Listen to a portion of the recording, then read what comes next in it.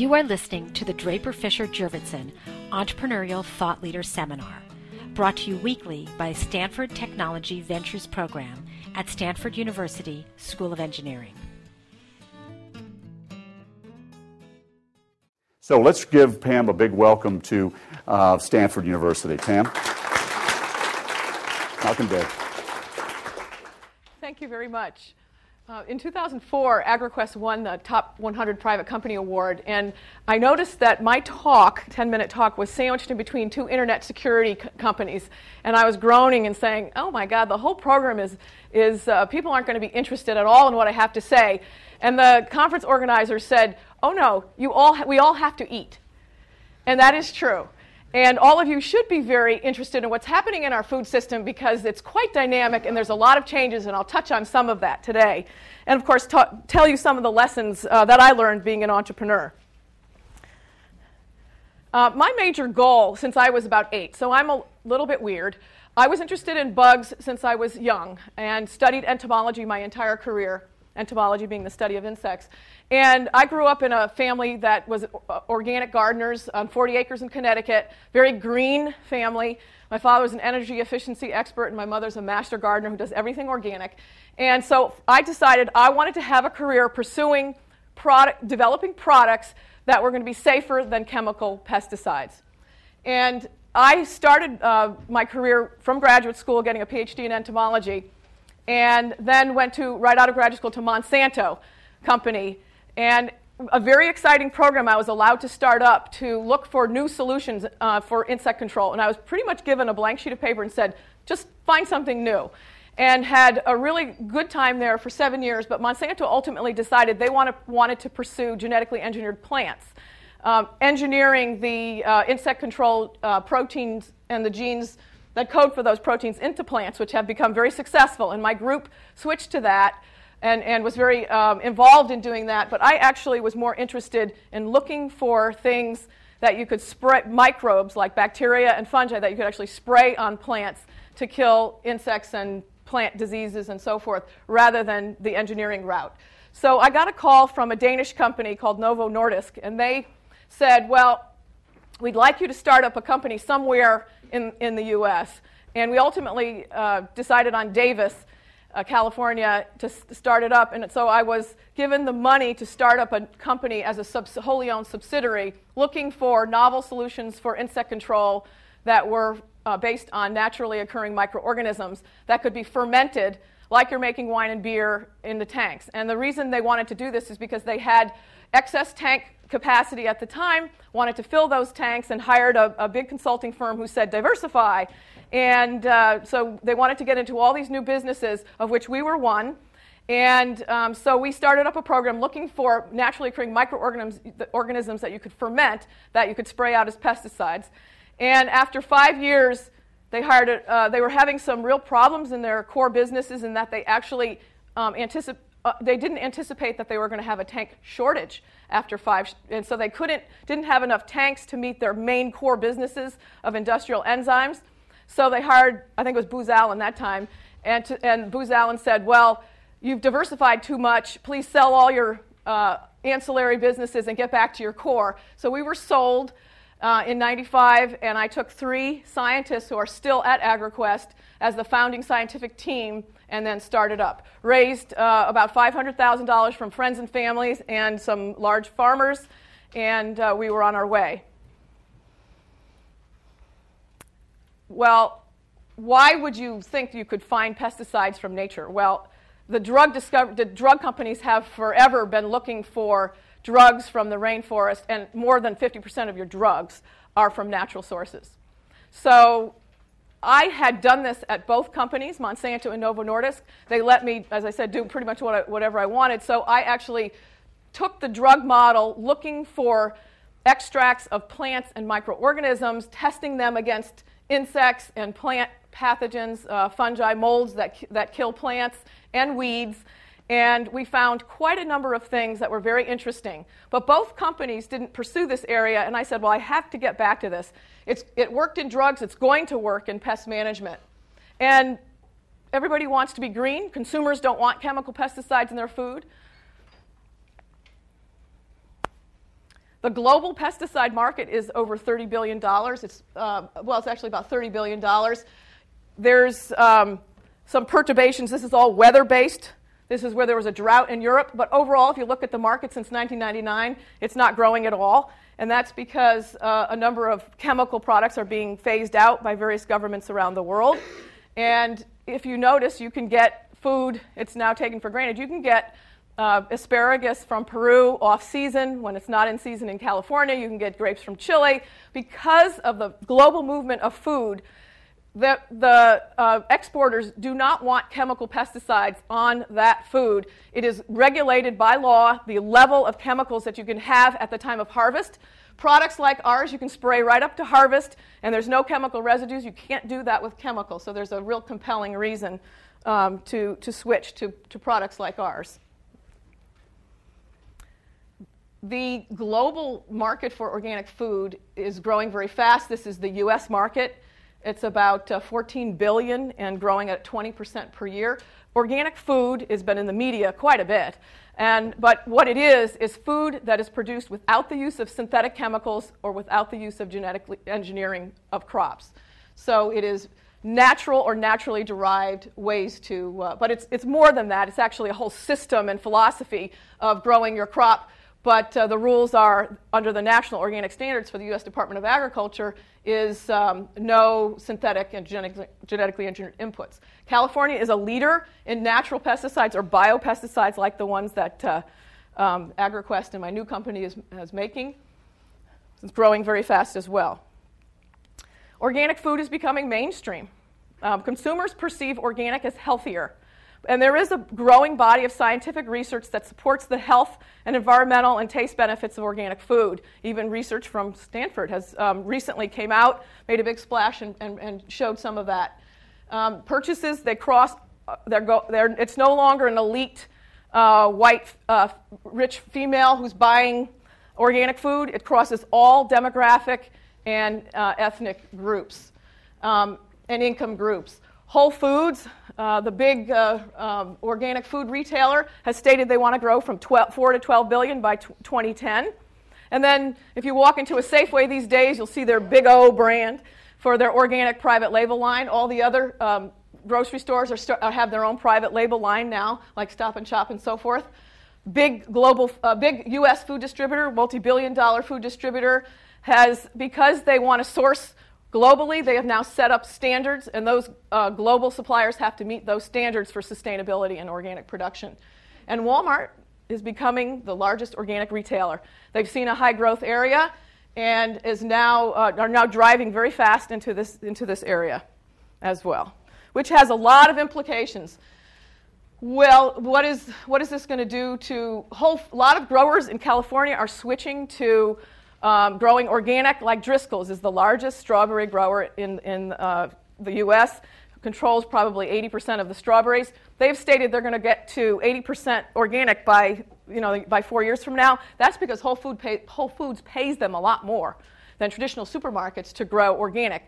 But what if Walmart comes in and drives the price of organic down? What is that going to do to Whole Foods? So there's a big debate whether these are totally different customers and it's not going to matter and they're not going to mix, and so Whole Foods will do just fine and the farmers selling to them to do just fine. But we'll have to watch that one and see what happens. So the company that I founded in 1995, AgraQuest, discovers, develops, markets effective, environmentally friendly natural products. And I'll explain briefly how we do this. I certainly don't have time to get in all the technical part of it. But the key word is effective. When I started AgraQuest, I did a market survey of growers and the distributors who sell to growers, and they told me that these products are snake oils. They don't work. We're not going to buy them. And I said, well, what if there's a natural product that's effective? It's not a snake oil.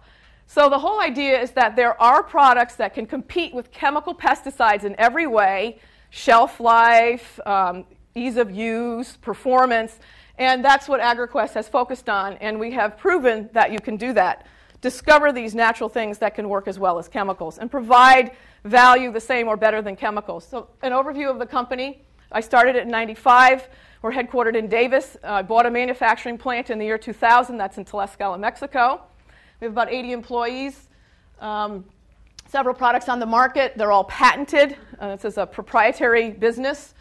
We compete with Bayer and Syngenta, DuPont, Dow, BASF, and they are very big multi-billion-dollar companies that put a lot of money into developing new chemical pesticides, raised $60 million of capital, and sales now. I left AgraQuest March 31st. AgraQuest is now moved from discovery and development and is ramping up sales very quickly, more than doubling sales. And I exited to start up a new company, which I'll talk a little bit about. Just briefly, just like drug discovery companies do, penicillin from a mold, your antibiotics from microorganisms, we go out and collect compost, dead bugs, leaves, flowers, bring them back to the laboratory and find the microorganisms that live there, and then understand the chemistry, the natural products, the compounds that are excreted like by these microbes, optimize those in fermentation so that every batch in our plant in Mexico is producing a defined amount of this pesticidal compound in there. And that way, having that very defined high level of that compound has made our products better than what traditional natural products, these snake oils, a company would find a microbe, they'd just grow it any old way, and then every batch would be very inconsistent and get a bad reputation in the marketplace. Then through a process of process development and commercial development, go out and do field trials, test on the actual farmers' fields, see if it works, and get it to market. The plant we have in Mexico is where we produce all our product. And actually, looking back on it, this is the best decision I made to buy this plant. I bought it because I couldn't find tank capacity that would be the price that we needed to make a good business. The contract manufacturing would quote us prices that would put us into a negative margin, and we weren't going to make any money. So I hired a consultant who looked all over the world for something for us to ferment in, and found this plant that was for sale from Abbott. It was an antibiotic plant, and we convinced them to loan us the money to buy it. And that way, because we had almost no revenue at the time, it's a 208,000 square foot plant on 15 acres. It was a $7 million purchase. It was a big purchase for a company that had no revenue. But Abbott loaned us the money, and it's been excellent because we have a team down there that has fermented 500 runs. So that's individual fermentation runs, and they had only one spoiled run in 5 years. It's been a remarkable record. And so what you do is in these big tanks, like you're making wine and beer, but in this case, it's a much faster process. After you put the microbe in the tank, after 48 hours or 36 hours, you harvest it, and then you can either package it as a liquid, like this in a little jug, or you can dry it and package it as a powder. And so instead of a chemical being sprayed out by the farmer, they're spraying out a living microbe and the compounds that were harvested with the microbe that were excreted in that tank that are causing the pesticidal activity. So the product is composed of both the microbe and that natural compound. And so you put it in a spraying tank, and you're on your way, spray over the crop just like you would a chemical, but it's a living thing with those compounds in there. Now, one of the things that I did, which actually everybody told me was crazy at the time, was I wanted to get a product into Walmart. And I had a friend who said he knows this group of ex-Walmart buyers who actually helps companies get into Walmart. So I contacted them, and I went to Bentonville, which is their headquarters, and pitched Walmart.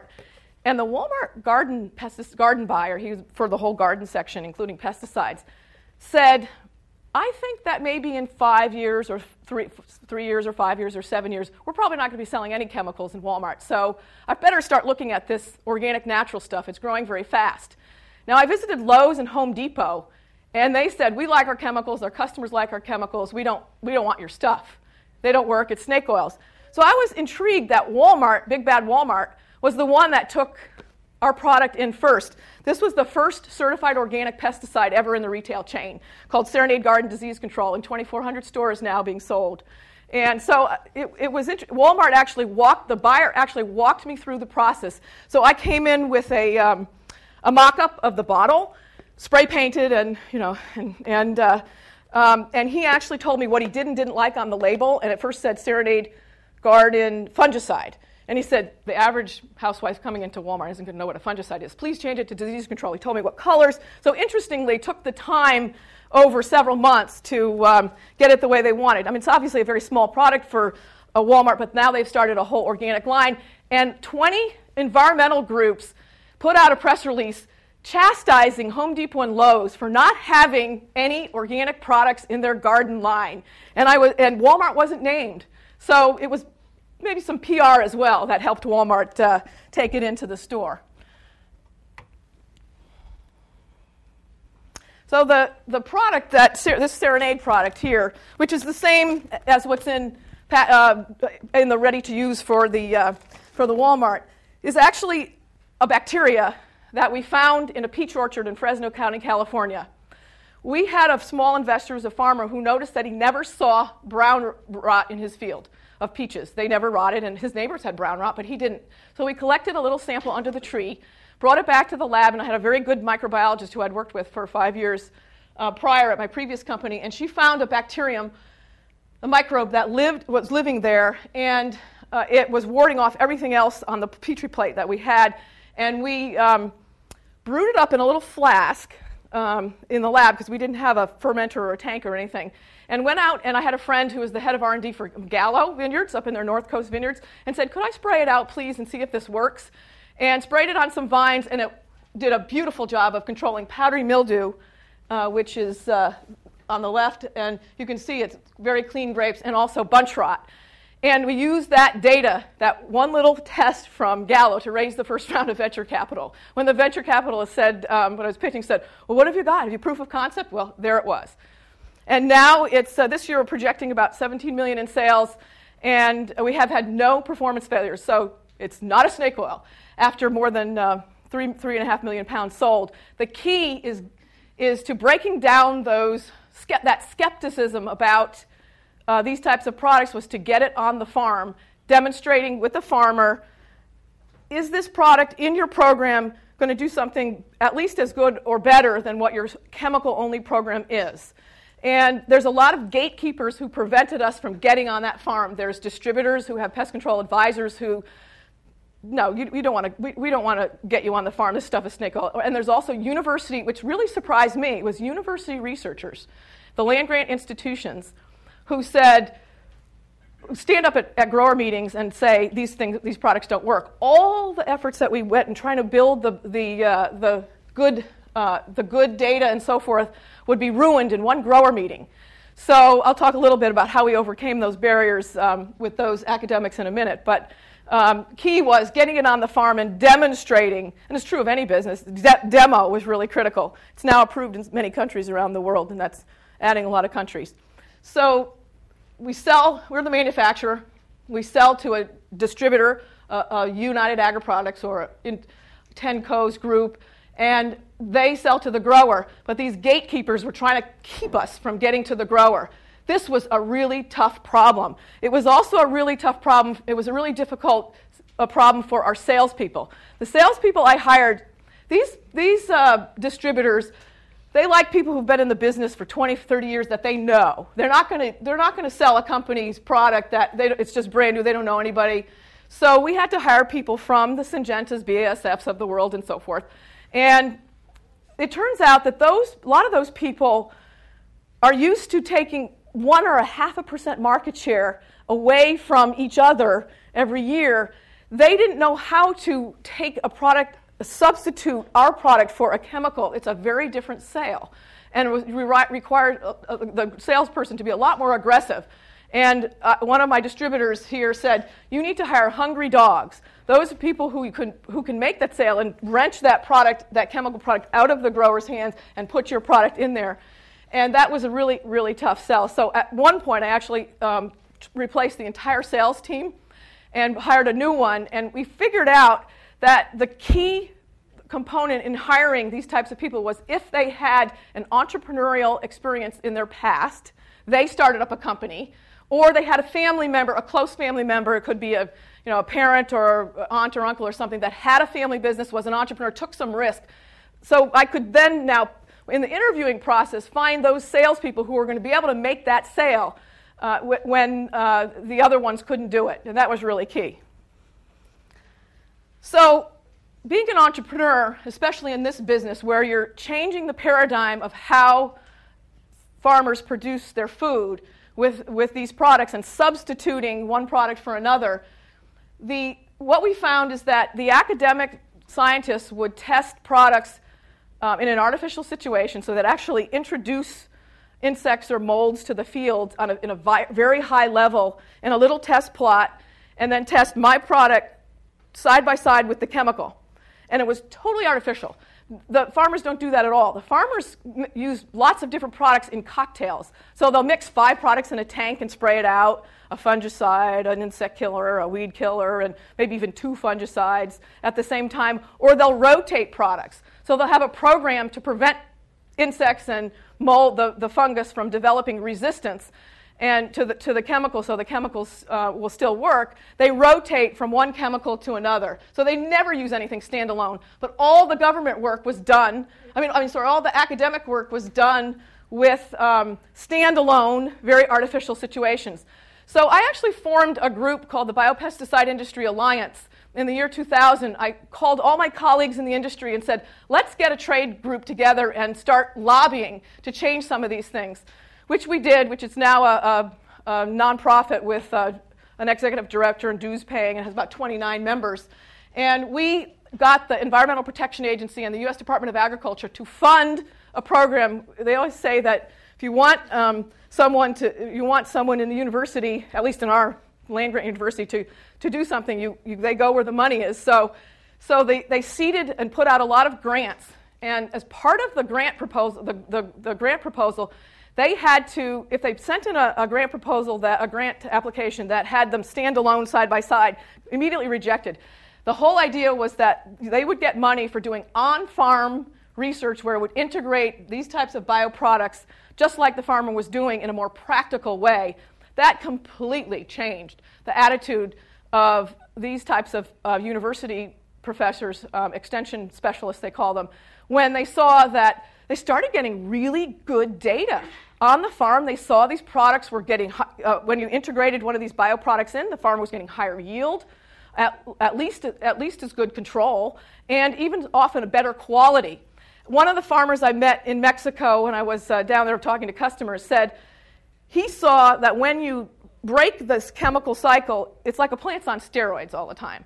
And so it's chemical, and then eventually the health of the plant poops out. But if you have this break with a biological product in there, it can give it a little break and the plant health increases. And time again, the growers tell us that there's a higher yield and higher quality when they incorporate our products in. When I started AgraQuest, the EPA, Environmental Protection Agency, who approves our products, told me it would take 12 months to get my product approved. So I put that in the business plan. Raise money, and all the investors are waiting for the products to be approved in 12 months.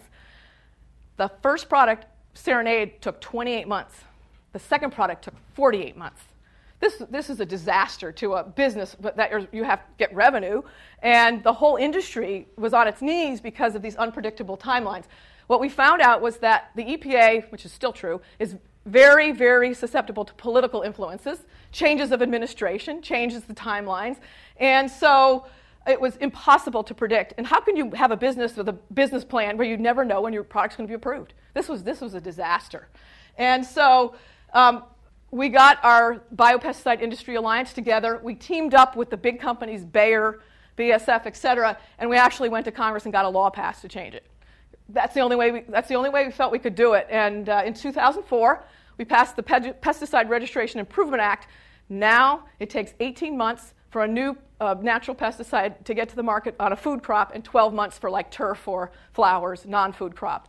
So now, starting up my new company, I have a business plan that says, I know that in 18 months for a food crop, I'm going to get my product approved. A huge difference if you're an entrepreneur trying to do something like this.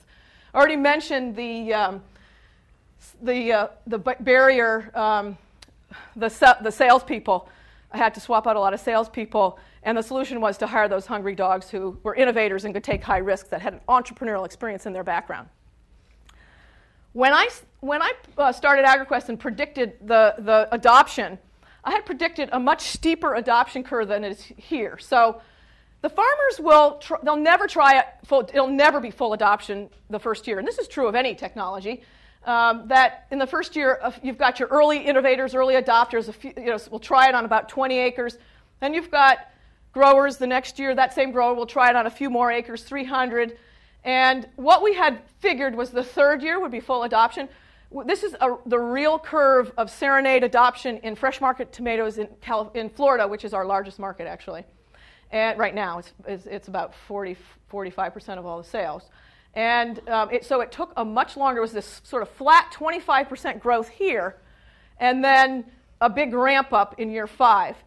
And so when I'm starting my new business, I said, well, what can I do to make this curve a lot steeper and get a much faster adoption curve and revenue ramp much faster? And I decided that I would focus on unmet market needs.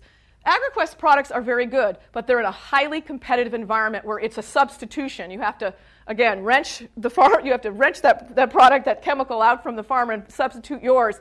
I was looking for markets in the new company, completely unmet needs where there's very little competition. All right, there. So, changing that adoption curve to get a steeper curve, I decided to focus on the single largest cost of organic production is weed control.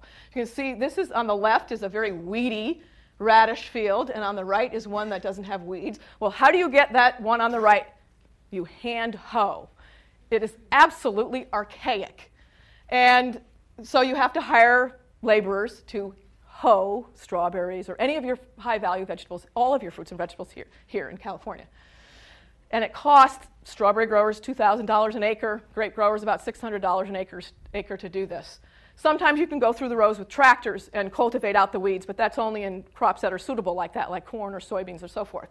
So if you add up the cost to U.S. organic growers alone, and it's much bigger worldwide, it's $500 million that they're spending on this absolutely archaic way. They can't use Roundup. They can't use sprays that you can spray over it. So never mind Walmart. How is Walmart going to source all of their organic? Because it's just going to be impossible for them to rapidly ramp up organic as fast as they want to, unless there are better weed control solutions. So the solution that we're working on at the new company is, I know there are these microorganisms that produce these compounds that can kill plants, kill weeds. So I'm setting up a program where you can actually isolate the microorganisms that produce compounds that kill weeds. And I know they're out there, so it's not a matter of if, it's when. So it's just looking at the microbes, enough microbes from interesting places based on our previous experiences to find these things. So this is very, very exciting for me doing this.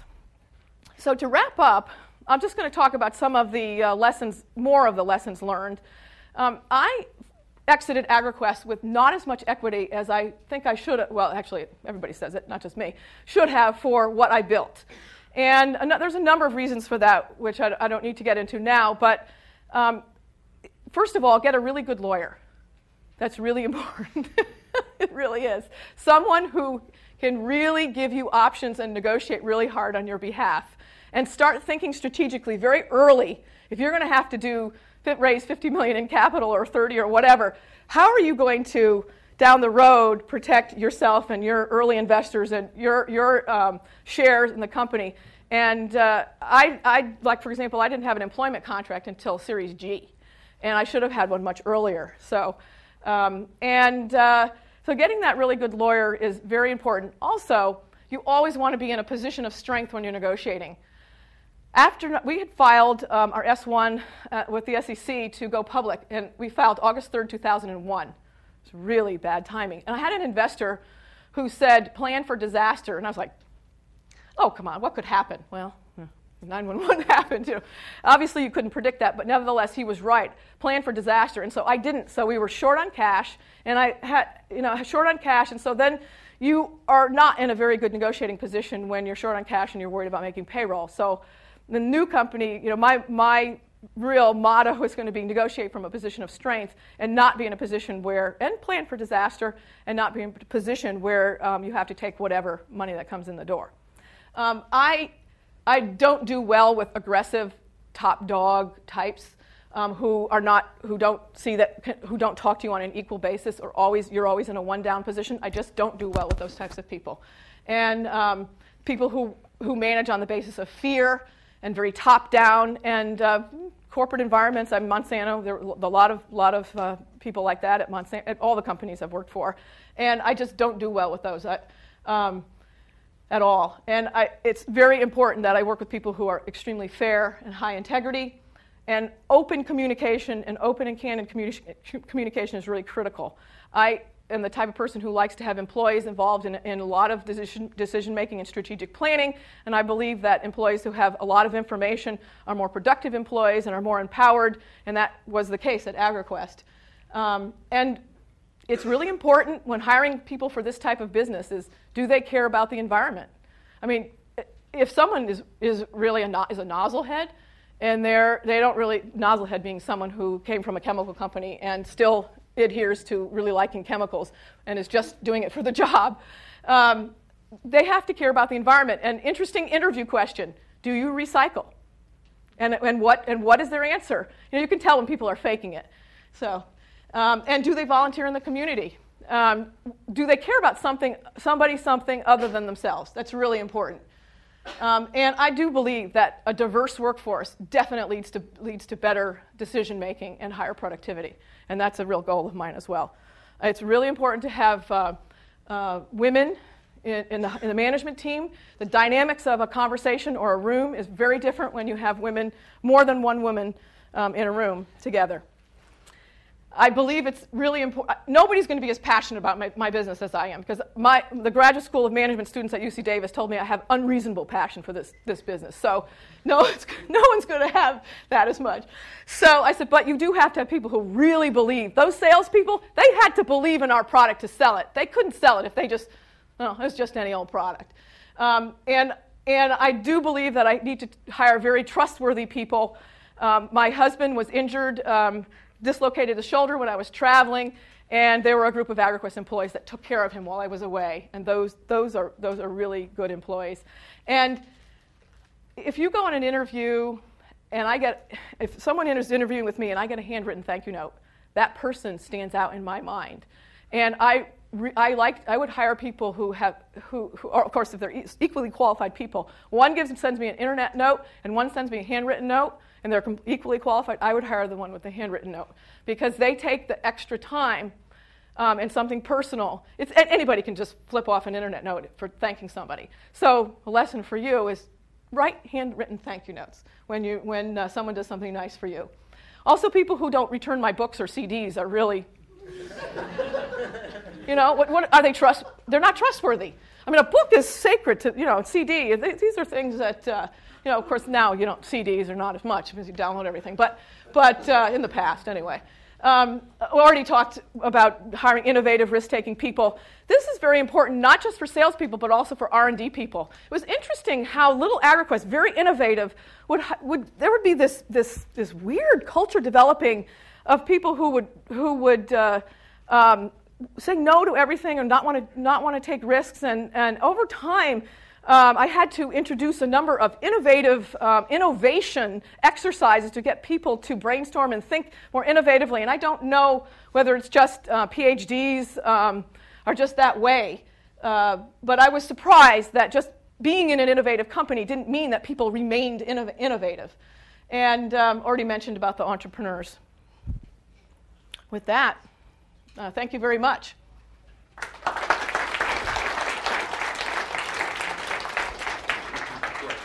Okay, repeat the question. Yeah, there's a question. How did you said that you had to shift around your entire sales team, and you had to go look for a different type of people. I'm wondering, did you have a strategy for targeting those kinds of people, or did you just interview as many people and screen them? We found that actually we found a really good headhunter who knew the industry really well and knew the pool of salespeople. And once he worked with us for a while, and he understood what we were looking for. He pre-screened them and could, and it ended up that the pool that we got to interview ended up being many more of them with that type of profile. Yeah. Oh, repeat the question. Yes. Okay. Okay. Yes. Yeah. I'm sure there's more questions. I didn't stump you all. Okay, I have a question on a comment that you made about 5 minutes ago on evaluation, your frustrations of what you ended up with on the equity side of the company. I've actually talked with venture capitalists who said that right now the state of the art is that you could expect it to come in as a non-founding CEO to own 5% of the company, and the 5 vice presidents next in line owning 1%. And the going rate right now is because there's not really much IPO activity, it's more M&A. The magic number is $150 million. And I've seen this venture capitalist just look out at an audience and say, so if you want to be the vice president of whatever here, technology, design, finance, you can expect to get $1.5 million after 35 years worth of work, and that's before taxes. So is it worth it? Your thoughts on what you think is fair and equitable? And I've always personally thought that your first startup, you're really doing to make other people wealthy, not yourself, because when you're an unknown quantity, it's just not clear whether you have the skill set to really follow through and accomplish what you say you're going to. Yes, the question is about how much equity. I made the comment I didn't think I ended up with enough equity, and how much equity should someone end up at the CEO and VP levels. And the first venture is more for making other people wealthy than yourself. I would actually, because you're an unproven entity, I would actually agree with that. Certainly the second one, it'll be quite different. But and to be honest, I obviously didn't do this for the money. And so it was always putting the company first. And I maybe was surprised at the end of the day, it wouldn't be what I actually ended up, but how new people coming in were compensated relative to what I have. So it was more a relative thing that I was maybe looking at in terms of fairness. And so at the end of the day, I think you're right, though. But today, I think your numbers are probably accurate. Yeah, they're pretty accurate about what our company, the VCs in our company are looking at. Yeah. The 1% for VPs and you said 5% for. Yeah. I think that's pretty accurate. Yeah. That's a question. Do you think that your product wasn't getting very good results when tested in the academic setting? Well, it did get good results. He said our product didn't get good results when tested in the academic setting. It did get good results, but not quite as good as the chemical. In every case. Sometimes it was equal, but sometimes it was, let's say the chemical would control 90% and ours would be 75. Okay. Yeah. And do you have any idea why that is the case? And why, when you actually test it on the site, it actually worked much better? What is the difference between? Yes, there was a number of factors, and we actually did some tests to try to figure this out. Why it didn't work as well in the academic hands as ours, and it can be very complicated technically. The academic scientists would use a backpack sprayer by hand, and the farmers use a tractor-driven spray rig with different nozzle types and different agitation. And what we found is that if a technician in an academic lab could mix up our product in the morning and not get to it until later that afternoon and not agitate it, and the chemistry that's in there needs the agitation. And so just the different kinds of spraying nozzles and spray rigs would make a huge difference. That's something that you don't necessarily see that as much with chemicals, but with these types of biologic products and the different kinds of chemistry that is in there, very different kinds of chemistry, that was a big factor. There was a number of things. Also, the where the plots were situated. Often the demo trials for the chemical pesticides would be done in the same location year after year after year.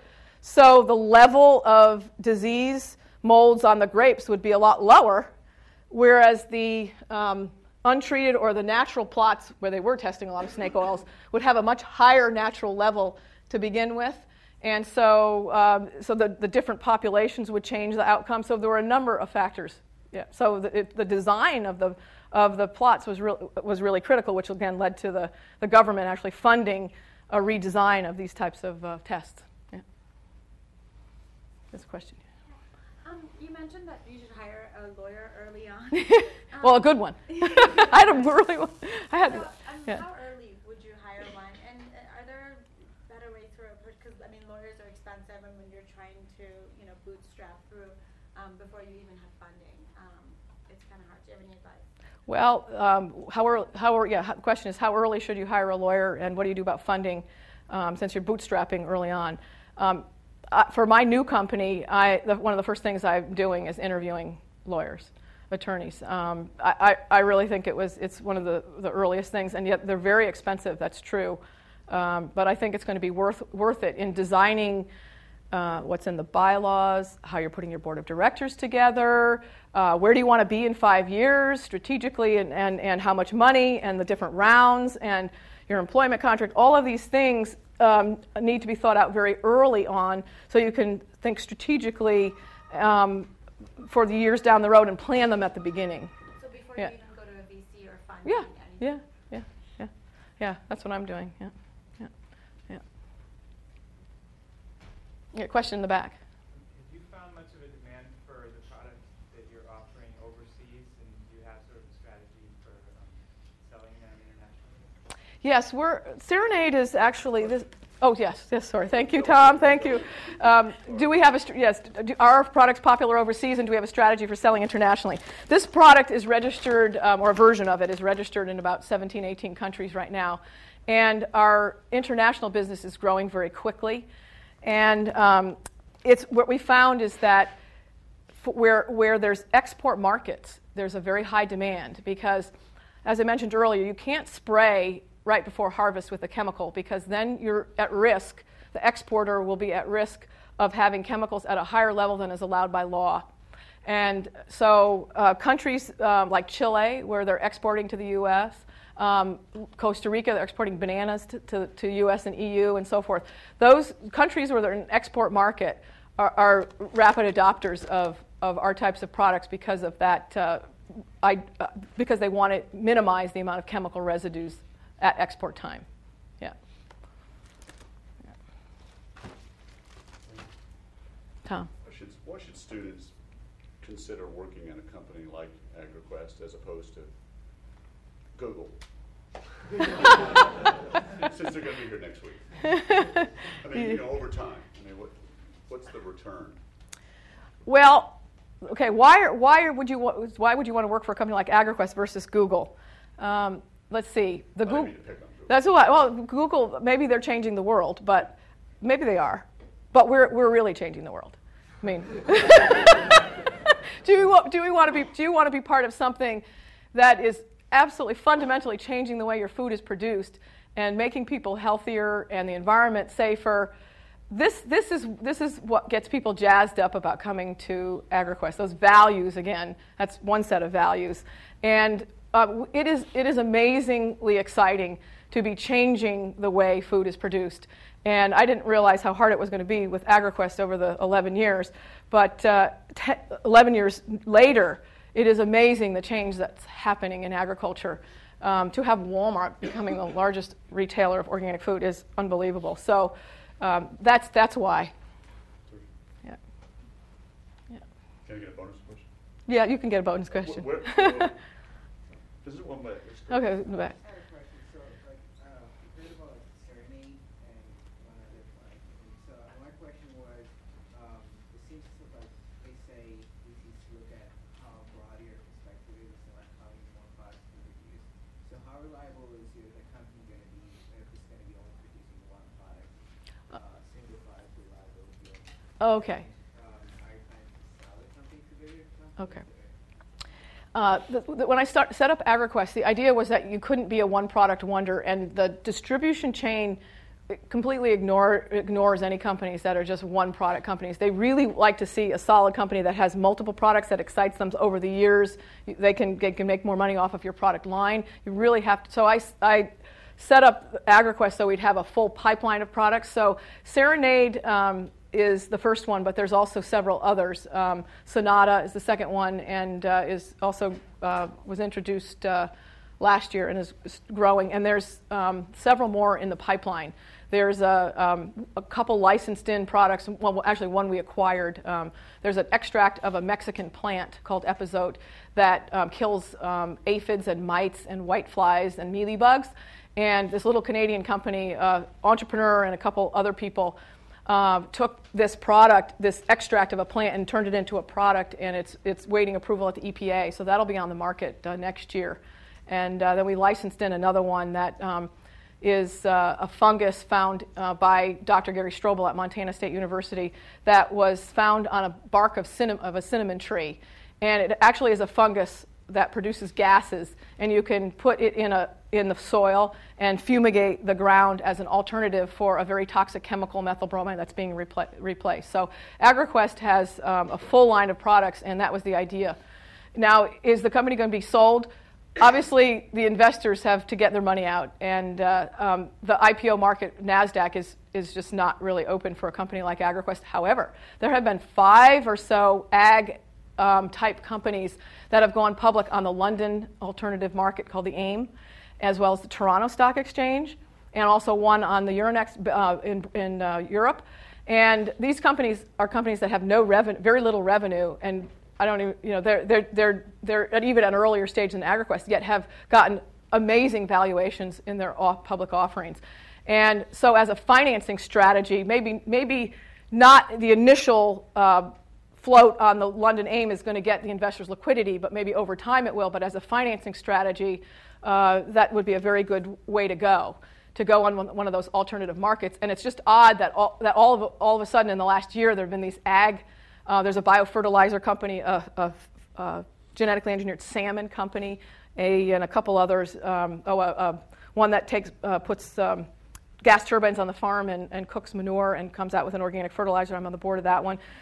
Just amazing ability to raise money in an alternate way. So the lesson here is that be creative and find ways to solve your funding needs.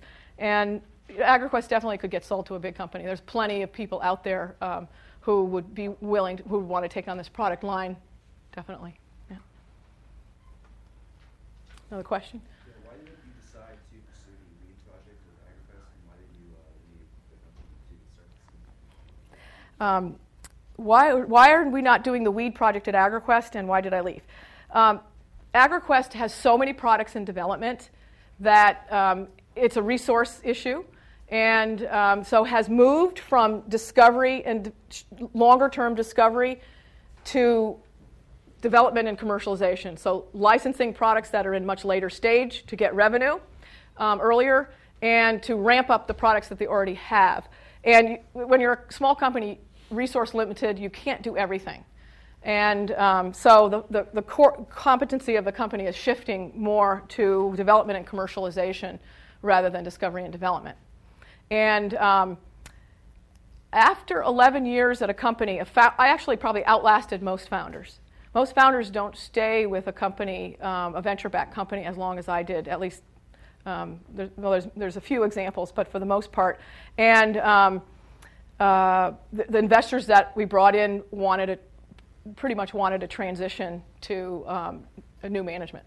So, and the company. So my role was changing, and it wasn't as entrepreneurial as I would have liked. So it wasn't as innovative and entrepreneurial with a company that's shifting to the stage that it is. And I wanted to. So my role was not what really excited me anymore. The role that I was being given as the company changed. So, yeah. Thank you, Pam. All right.